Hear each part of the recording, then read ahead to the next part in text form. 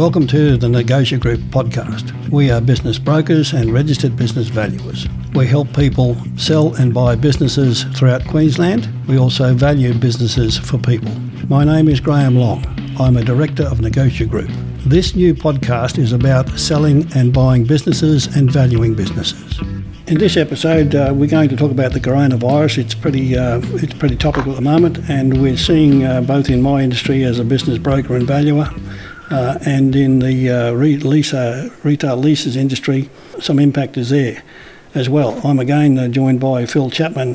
We'll have a general discussion on what we think is going on with the coronavirus and what its impact on leases, shopping centres and businesses. From my own point of view, and we're seeing it right now in the marketplace today, businesses in all sorts of trouble because of the lack of sales. People have simply stopped spending money, and that's usually a reaction to what I call reacting to sensational media and not sitting down and having a look at some facts as to actually what's going on.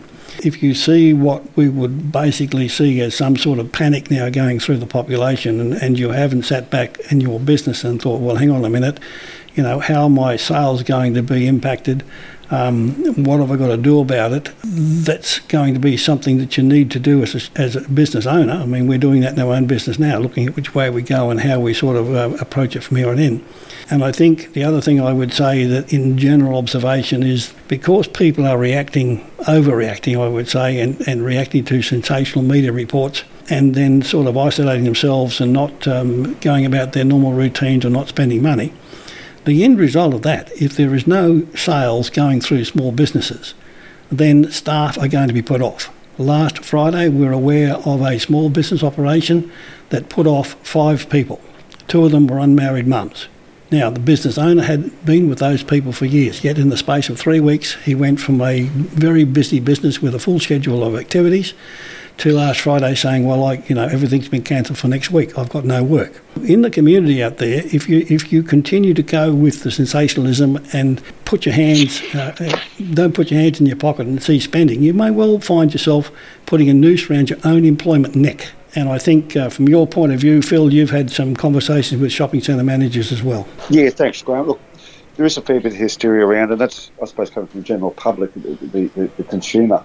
But retailers in shopping centres are seeing the effect through a couple of areas. One is lack of sales footfall, certainly a transition for people starting to go into a bit of a situation where they're starting to bunker down. So we are seeing an immediate effect. The other effect we're going to see, and it hasn't hit yet, is we've seen the toilet paper debacle as far as supply chain, but we've got real issues in the retail industry in relation to winter stock sitting on docks.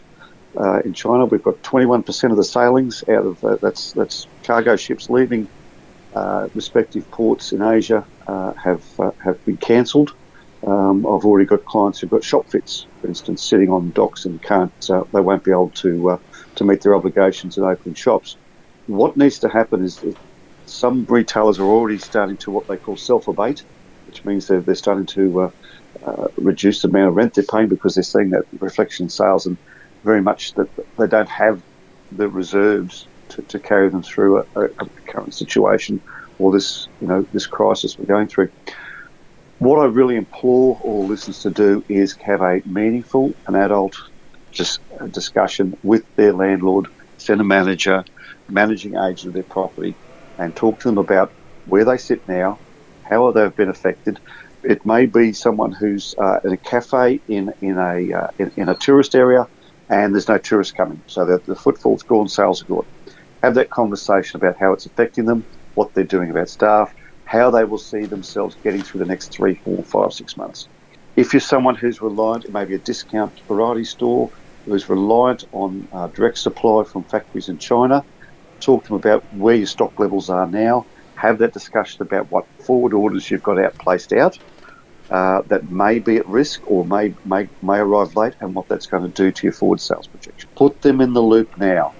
Get your head out of the sand, talk to them, adult conversation, be professional, put numbers on the table, but also be prepared to have that discussion and say, well, I'm going to need some help. It may not be today. It may be my situation is if stock supplies don't get here, I don't have my forward orders to create the sales, then we're going to have an issue about meeting our obligations under the lease. So start planning for that. You'll find that conversation 90% of the time you're going to get a favourable outcome, or certainly you're going to have someone who understands what's going on from your perspective, and that's all unique to each business, and you'll get a better audience and you'll get a better assistance going forward. Okay, Phil, that's fine. So it looks like, from my point of view, yes, we know there's people overreacting to sensational media claims out there, and they're curtailing their spending habits. It is what it is. We may have an opinion, and we can appeal to people to say, you may well be putting a noose around your own neck if you're not out there supporting small businesses. But equally, I take Phil's point strongly.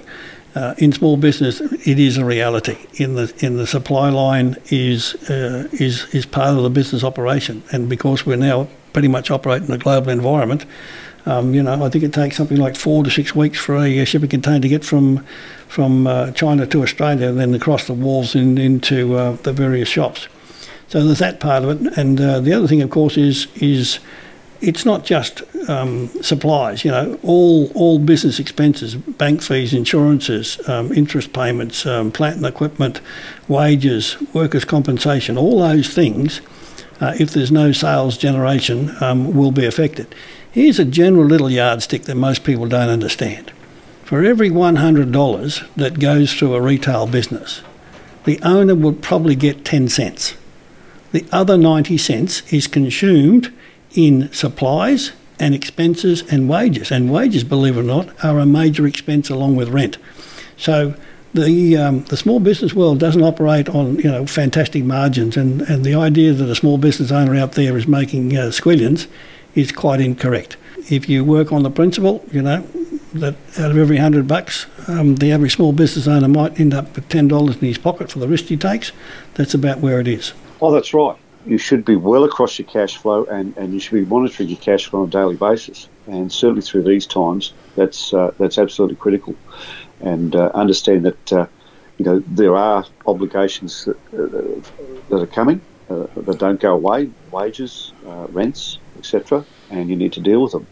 You may have to look at your roster very clearly. As much as we're being asked to maintain employment levels at standard, there may be some requirements to make some changes and shifts there, and go down those paths. But the cash flow is king. Forward projecting, you should be, you're open to buy, and your forward projections on sales should be something a retailer understands very clearly, and being able to say, look, in 3 months' time, if that stock hasn't arrived, well, my sales are going to be reflected in this way. So, and that's your whole cash flow as well. Yep. So yep. And don't do it hand to mouth, or just say, well, hey, we got through today.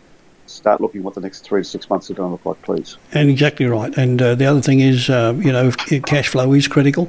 So small business owners should be looking at short-term cash flow financing if need be, or making arrangements for working capital to buy them through a period where they may need cash flow support to keep the business operation running. Okay, thanks for that, Phil. I think that's a short podcast that brings some relevancy into the business world and also to the general public at large. So I'll wind up this podcast now on the coronavirus with Phil Chapman. So, Phil, you'll be sparing lots of experience with our listeners in these episodes. How can people reach out and make contact with you? Oh, thanks, Graham. And look, it'll be a pleasure. Look, the easiest way, we've set up pretty simply for them. If they go to our website, that's www.lease1, use the numeral 1.com.au. Plenty of free resources and tools there for all retailers. But also, too, if they just click on, there's a couple of sections in there where you can click in to get a strategy call with myself. That goes straight into your diary, goes straight into my diary, and that books it in for us, and we can have a free, no-obligation chat. And I'm sure because of the referral here from Graham at Negotia, I'll have a few freebies for them as well. But it's as simple as that. Click in there, and you'll book a phone call straight into my diary. Thank you. Goodbye for now. Thanks, Graham.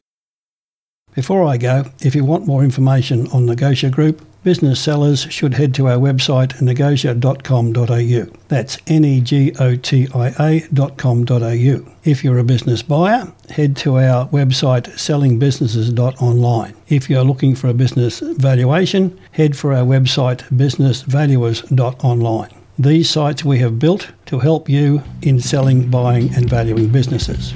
And don't forget to subscribe to this podcast. This helps other people find us. It will also let you know when future episodes become available. My name is Graham Long and you can reach me on 0428 649791. That's 0428 649791, or you can email me at graham@negotia.com.au. This podcast has been recorded and produced at Brisbane Podcasting Centre. Thank you for listening.